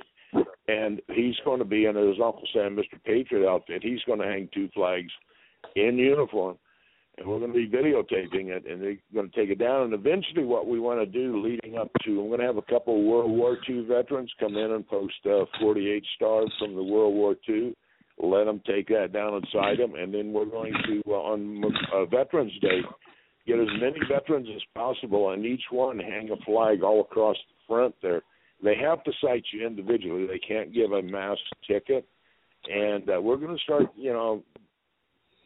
we're on offense, let me put it this way. And I think this is going to be a game changer for us, because it states in my citation that for displaying placards and materials, and I, again, dressed them down on that, and I said, something? When I took an oath and I said to defend this country, I said I didn't take a pledge to defend the placard. I said recite the Pledge of Allegiance to the flag. It's not to the placard of the United States. And they just stood there kind of dumbfounded about everything. And I said, well, do what you have to do. We're going to do it. And essentially, if you look at the comments in there, these guys have been disgraced. And they deserve it. They should have said, I'm with you guys. I'm not going back in. I'm going in and laying down my gun and my badge, and I'm out of here. That's the kind of guts we need. But you're going to find these guys that keep going down that path. You're going to be heading toward Nazism, because they will be just following orders. Yeah, I'm sorry I had to shoot you, but I was just following orders. I was just doing my job. Sorry we had to gas 6 million Jews and other undesirables. We were just following orders and doing our job. Sorry we had to do the Great Purges and 20 million Soviets ended up dead or in the gulags. We were just following orders and doing our jobs. That cop-out, it don't fly with me anymore. No. And there's a guy, he's going to be on tomorrow. I want to get you two guys in touch with each other, because I think he may be able to help you with this deal with what's going on with the property over there at the VA. So I'm gonna email you guys later, and he may be able to help you out with this, and hopefully. Yeah. He's a good guy, and he's a vet too, and he's on our show every Thursday. And this guy is an expert at what he does, and he's got a nationwide thing going, just little bitty pinpricks here and there all across the nation with his organization, and it's a good way to turn the tide. But by the way, while I've got Geoff on, I want to ask if you can jump in for us and send off a letter to McDonald about this flag issue. We're trying to get him fired. This man is nothing but a pathological liar. He's violated his West Point pledge oath not to lie, steal, or cheat, or associate with those who do. That's all this man does: lie, steal, and cheat. That's it. And we need to take him out. And I think that can not only do damage to Obama, but it will strengthen the VA. We need new leadership in it. We need it quick, too. Yeah, and it seems like the last time you were on, I asked you this question, and this is what slays me. The VA should be I mean, like with an actual doctor, you got to get, the best doctors you can get. And they may have been civilian doctors their whole life, but in my opinion, the VA should be of, by, and for, run, by veterans. No civilians in there. It should be all. They would take care of each other. They should merge it into the Department of Defense. It should be part of the Department of Defense. It's like Colin Powell says, you break it, you own it. You serve in the military, then it's got to be the Department of Defense. Your respected branch of military needs to look after you till the end. Right. Well, let's jump over to the lawsuit against the L.A. City Council, because I've got a personal interest in that with this Krikorian. Was that his name? Yep. Yeah, and it seems like he's another one of these mafiosos that his whole family's, like Garcetti. They've always been involved in politics in Los Angeles, and I think that Krikorian guy, that said bring it on as far as the lawsuit. What's going on with that, Geoff? Are you and Robert working together on that, or what's happening with it? Well, I'm working. Go ahead, Geoff. Geoff's on this one. Via the Department of the Navy, Mayor Garcetti is a lieutenant in the Navy Reserves, and he raised his right hand to uphold and defend the Constitution of the United States, and now he has signed an illegal and unconstitutional law to ban high-capacity magazines. He has no authority to do that. He has no authority to backdoor the Congress of the United States, so so the law that he signed is illegal, null, and void.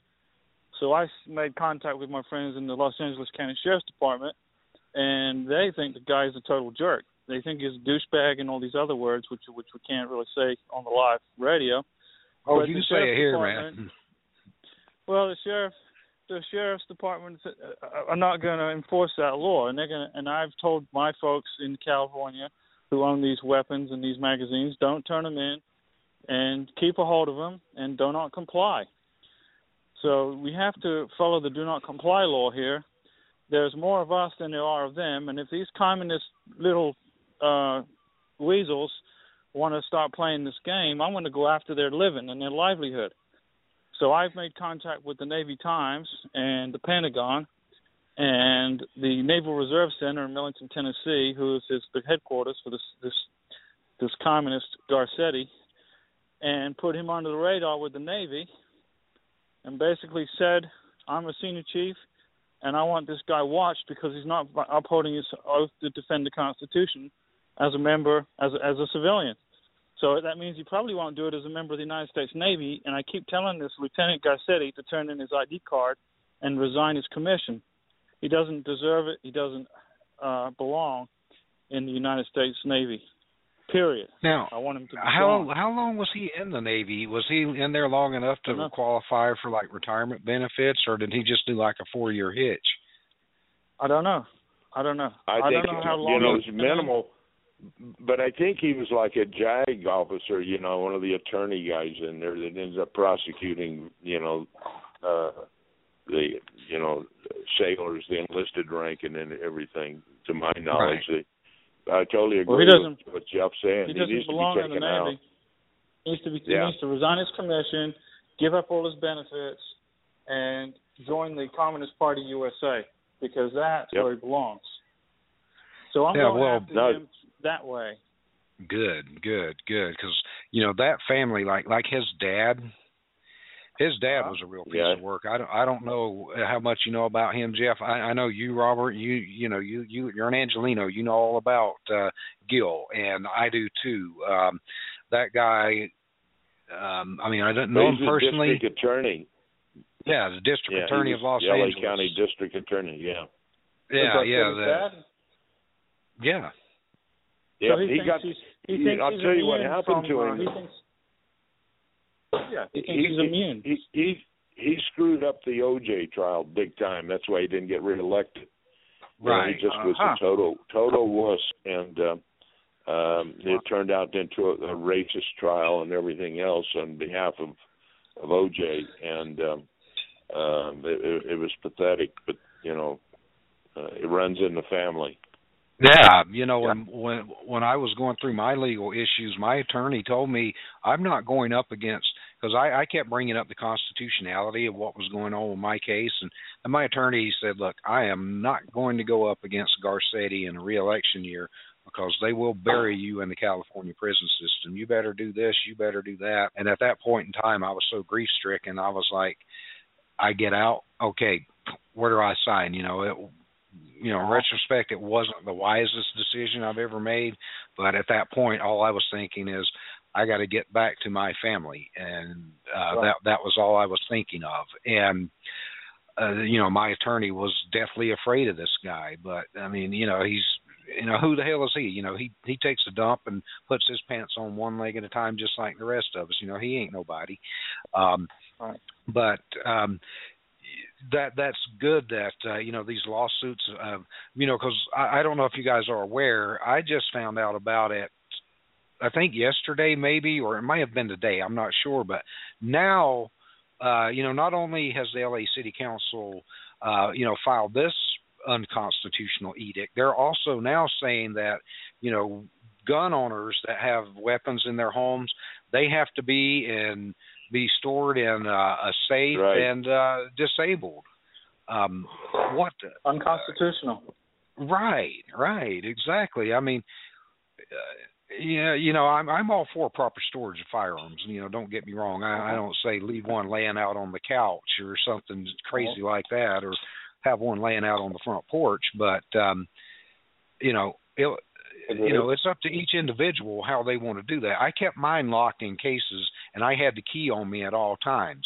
You know, so even if someone broke into my house, they couldn't break into my gun locker because I had the key, and they weren't going to be able to get into it. So I agree that common sense with your firearms, but the city can't tell you you've got to disable it and stick it in a strong box somewhere.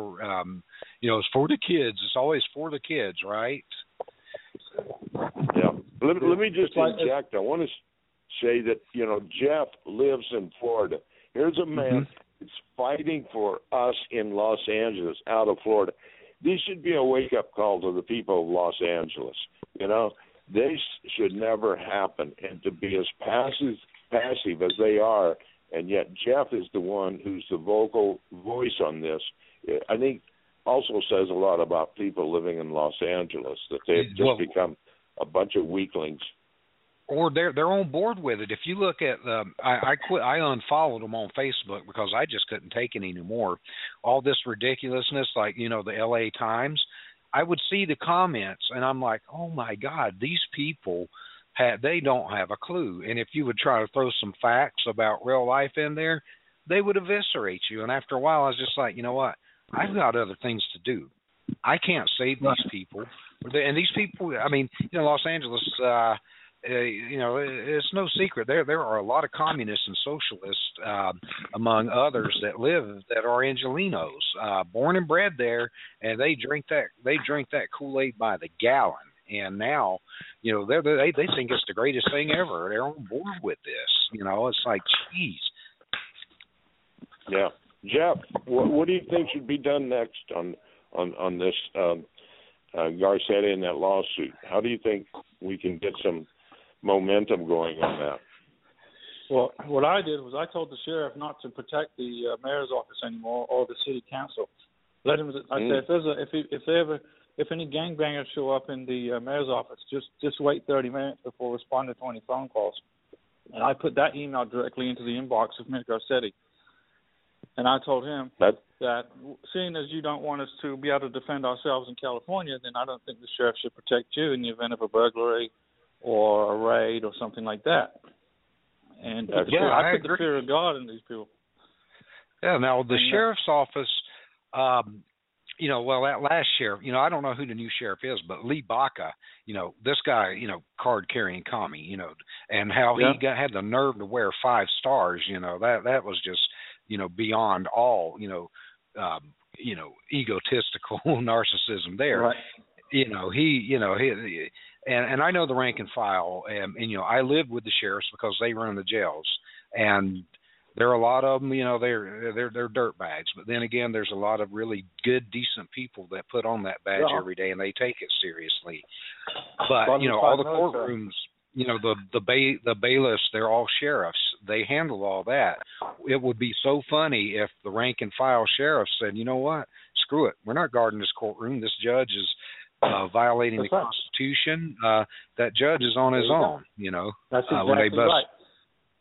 And when Obama started grumbling about writing executive orders to implement gun control, I have access to the White House when I was from my past political activities, and I wrote an email to one of Obama's bodyguards in the Secret Service and said, okay, Obama wants to start disarming Americans. Let's start with you guys in the Secret Service.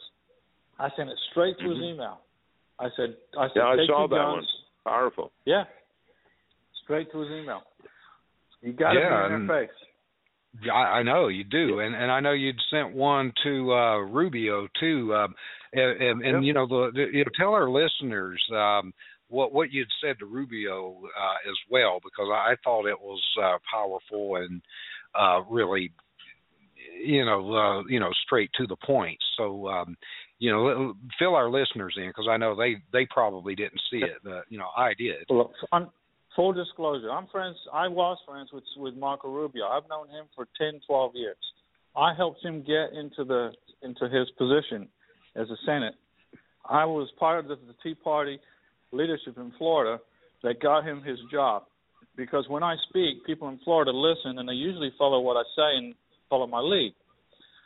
So with that said, when Marco Rubio started to wander from the path of righteousness in the conservative way, I have his cell phone number. I know his family. I got direct access to him. And we were coming up on the vote for John Kerry. Remember when the confirmation of John Kerry ran to the Senate? Mm-hmm. I texted Marco Rubio to his cell phone, and I said, do not vote for this guy. Do not confirm this guy, because this is why. And I listed all the things, besides the fact that John Kerry is a communist. Marco Rubio, as a friend of mine, voted for him. He did not listen to me. That pissed me off. I said, okay, so you think John Kerry will make a great Secretary of State. Let's see what happens. And don't say I didn't tell you so. Yeah. Then we're getting ready for the vote for TPP, the Asian Pacific trade deal, which nobody's read, nobody's seen, except for George Soros and Obama. And it's locked up in the Congress somewhere. I texted Marco Rubio to his cell phone, to his BlackBerry, directly, do not vote yes on this bill. You haven't read it. You don't know what's in it. Don't vote for it. Vote no. So what does he do? He votes yes. Second strike. I said, okay. Third strike was when he said yesterday, or the day before yesterday actually, well, I don't like being in the Senate because my vote doesn't count. so I'm not even going to show up to vote. Well, we're paying that guy $174,800 a year to represent the state of Florida and to vote for what we want him to vote for.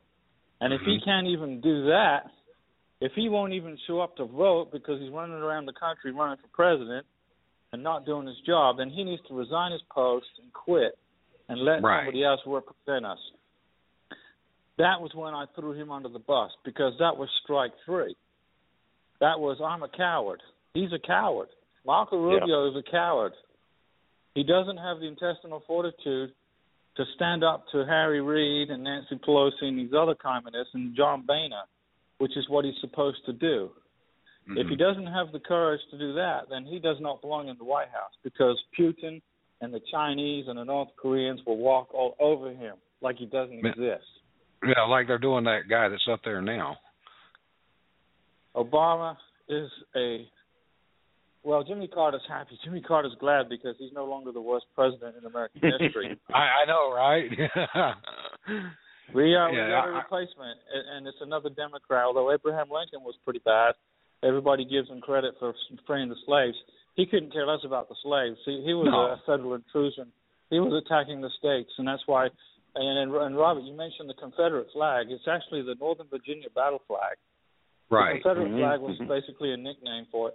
The Northern Virginia battle flag was a flag like our "Don't Tread on Me" flag that was flown because the states had enough of federal intrusions from Washington under Abraham Lincoln. So they got their Northern Virginia battle flag and said, okay, we're going to protect our sovereignty, like Texas is doing right now. Yeah, that's why they've been vilified for all this time, to make it. And and when you talk about Lincoln, let's not forget what the genocide that the Union Army under his directive committed against all the Plains tribes. People they're not around. Nobody speaks for them. Oh, he freed the slaves. No, he didn't, and his army committed genocide and a lot of other atrocities. You're a racist. Okay, whatever. That's your argument. I got other things to do. Right. And Abraham I've had those. Was a bad president. Jimmy Carter was a bad president. Jimmy Carter toppled the Shah of Iran, which created the caliphate we're in now with the Middle East. Jimmy Carter created the mess we're in because he was weak and didn't stand up to the Soviets. Yeah. Obama is flying Syrians into this country in C-130s by the thousands. I know. Because he's a Muslim. He's a Muslim. Yep. He's trying to disrupt this country. I agree.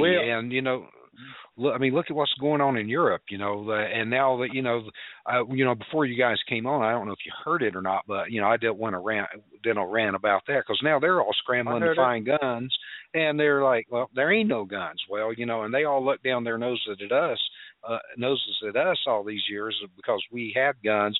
Oh, look at all the violence in your country. It's because of guns. And now they're wishing they were here, or they're wishing they had guns. And I'm like, you know what? You guys thumbed your noses at us. Well, our government's trying to do the same thing, but we have a solution for this problem with all these Muslims. The head Muslim is importing, and they don't. Right. There's 200 million armed Americans in this country.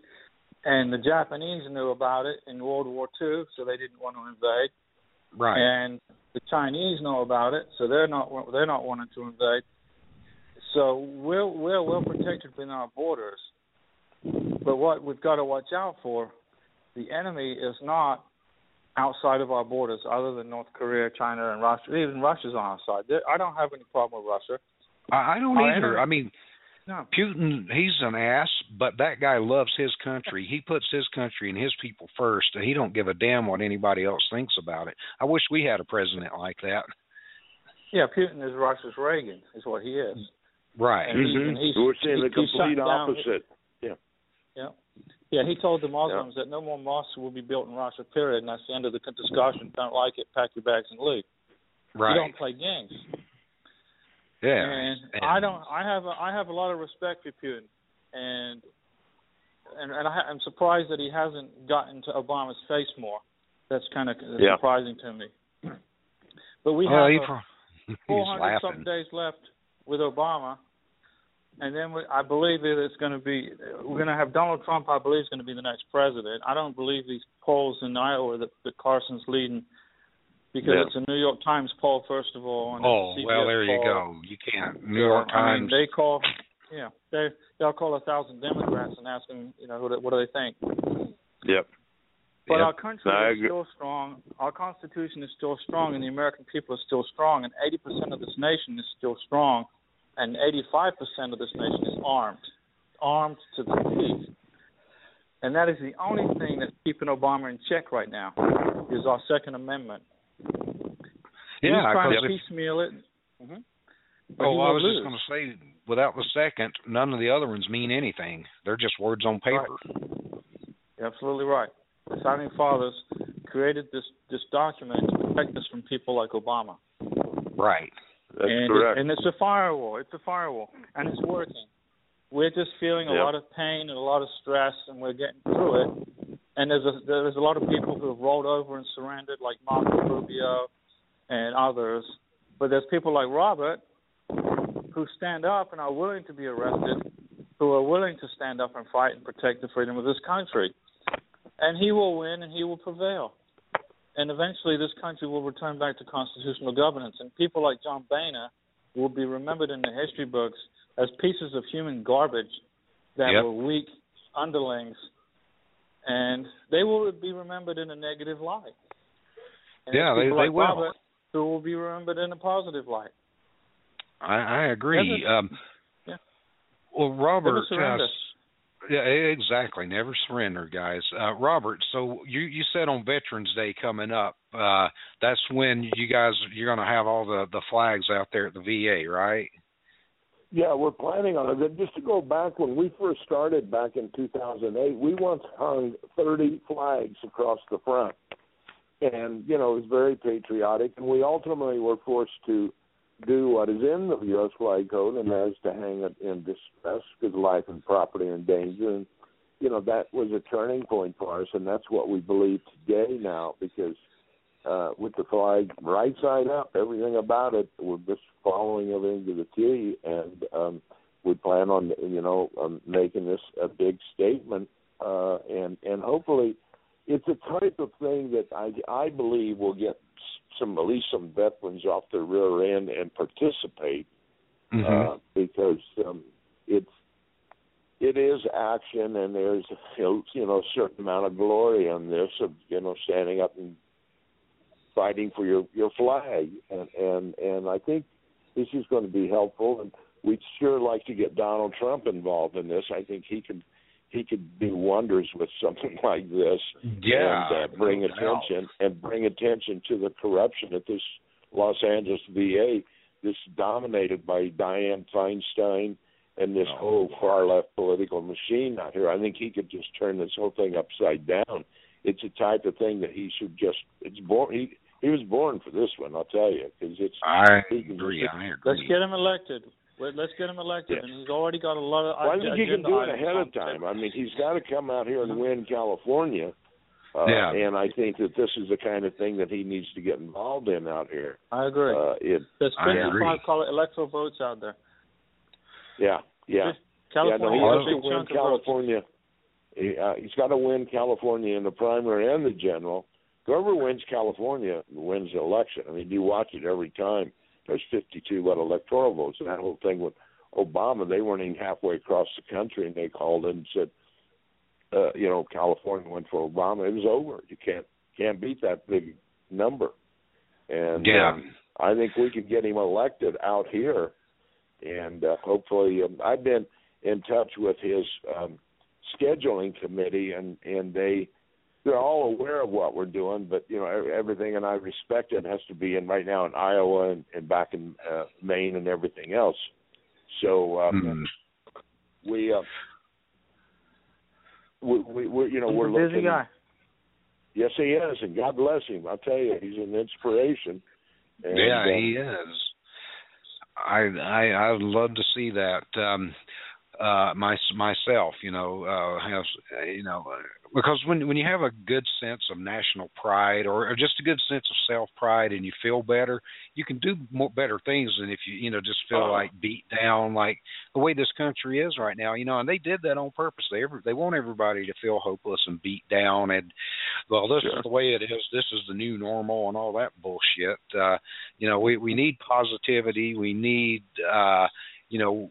from within each of us, all you guys, myself, the people listening, everyone in the country needs positivity, because that positivity from within can be infectious. And when you have more and more people with positivity, that positive energy and positive vibe going out, then you can accomplish more things than, just dwelling in the negative, sending out negative vibes and being negative, because it's not going to accomplish much, because you're not going to feel like it. You're going to be, we've got some more pain like to Donald endure. Trump calls it, high energy. Yeah, high energy. High energy. Exactly. I love when guys, he goes after. We've only got a couple of minutes. Jeb Bush. What would y'all's final words for the day be to our listeners? Because I wish we had more time, fellas. I really do. But the old clock on the wall won't allow it. What for each? What's for a minute? What's the message you want to send out to the country? Your personal message to the people of the country. Geoff, you load up. My message to everybody listening to this is that this country is the greatest nation in the world, and the Constitution of the United States is still strong and is still protected by millions and millions of people with weapons and ammunition. We are safe within our homes. We are safe within our borders. It is the communists and the Islamofascists who have to fear us. And the day will come when the American patriot will have a point in his life and who will say, enough is enough, and this country will be restored back to constitutional governance. This nation was not built by weaklings, and it was not built by cowards, and it was not built by Muslims. It was built by strong, brave, God-righteous, Bible-thumping, gun-carrying Americans who take care of their families. And this day of reckoning will come. It is in the Bible. If you're a religious person and you believe in God and you believe in faith, all these things that are happening to us are already ordained to happen to us, and it's building us and making us stronger as Americans. We are becoming stronger by it. More people have guns now in the entire history of our country. More people are reading the Constitution than ever in our country's history, and more people are becoming educated on what our rights are. Obama controls the media, so you don't hear about it. But you got to trust me, it's happening. And for example, when Donald Trump was in Jacksonville last week, 10,800 people showed up. The media reported 2,000 people. It's a lie. The media reported that Trump is behind in Iowa. It's a lie. Do not pay attention to the Obama stenographers. Our country will be fine. Our nation will be restored back to constitutional governance. It's just a matter of time. God said, be patient. We must be patient. And that's my final word. Amen, brother. Robert? I'd just like to, greatly said, Geoff, and I agree. That's one of the things that have kept us going, just as you said, the patience.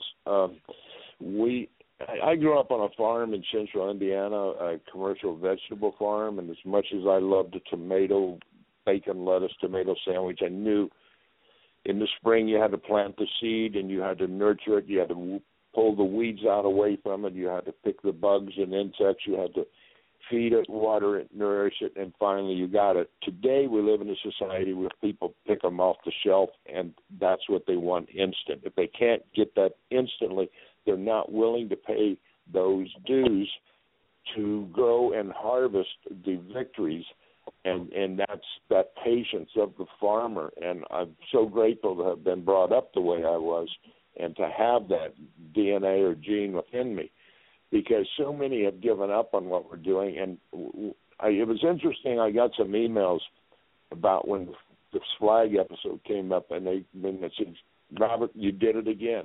Because most people thought we were finished, we're over and everything else. It's a whole new beginning for us now, and that's what it is. It's faith, it's patience, diligence, courage, never giving in, just staying to the fight, being honest and forthright, and being God-fearing and God-loving as well. And, you know, our little saying is God bless America and the Veterans Revolution, because I know I watched and experienced just what happened this past Sunday was divine intervention. I couldn't have asked for anything more.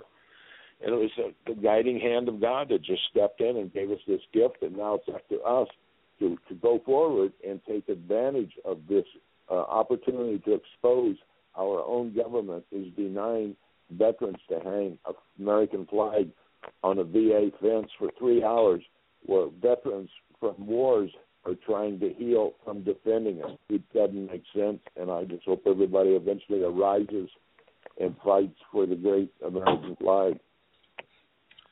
Amen. Amen. Well, gentlemen, thank you both so much for coming on. We are out of time. God bless you both, and the door is open anytime y'all want to come back. You got any updates, and it's my honor and privilege to have had you both on tonight, and you guys take care of yourselves, and please keep in touch. You got blessed. Thanks. All right, thanks a lot. And everyone, that was our show for the night. Tune back in tomorrow with du jour constitutional law expert Michael C. School of Citizens Action Network. Until then, we'll see you tomorrow.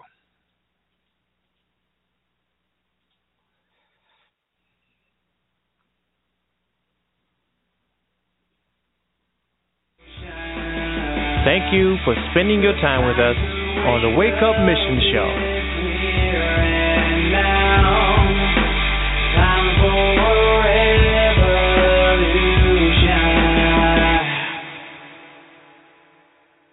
Firing up the grill, having a picnic, going to a game, or the beach? Stop by Acme Markets for juicier Lancaster brand meats for the grill, fresher cut fruits and vegetables, tastier desserts from our bakery, and all of your snack needs. Mix, match, and save on fresh blackberries, blueberries, raspberries, or strawberries. 6-ounce packages are buy one, get one free. And Perdue chicken drumsticks, thighs, or whole frying chickens, 3 pounds or more, only 99 cents a pound. Acme, your new favorite local supermarket. ¿Te gusta el fútbol? Get unlimited data from AT&T when you have AT&T Wireless and DirecTV. Keep up with the game all you want. Stream and surf the web on our best unlimited plan ever. AT&T, mobilizing your world. Must have eligible TV service. If not eligible, AT&T will move you to a new plan and overage charges may apply. After 22 gigabytes of data usage, AT&T may slow speeds. TV content varies by device, location, and package. Coverage not available everywhere. Monthly charges, usage, and other restrictions apply. See store for plan details.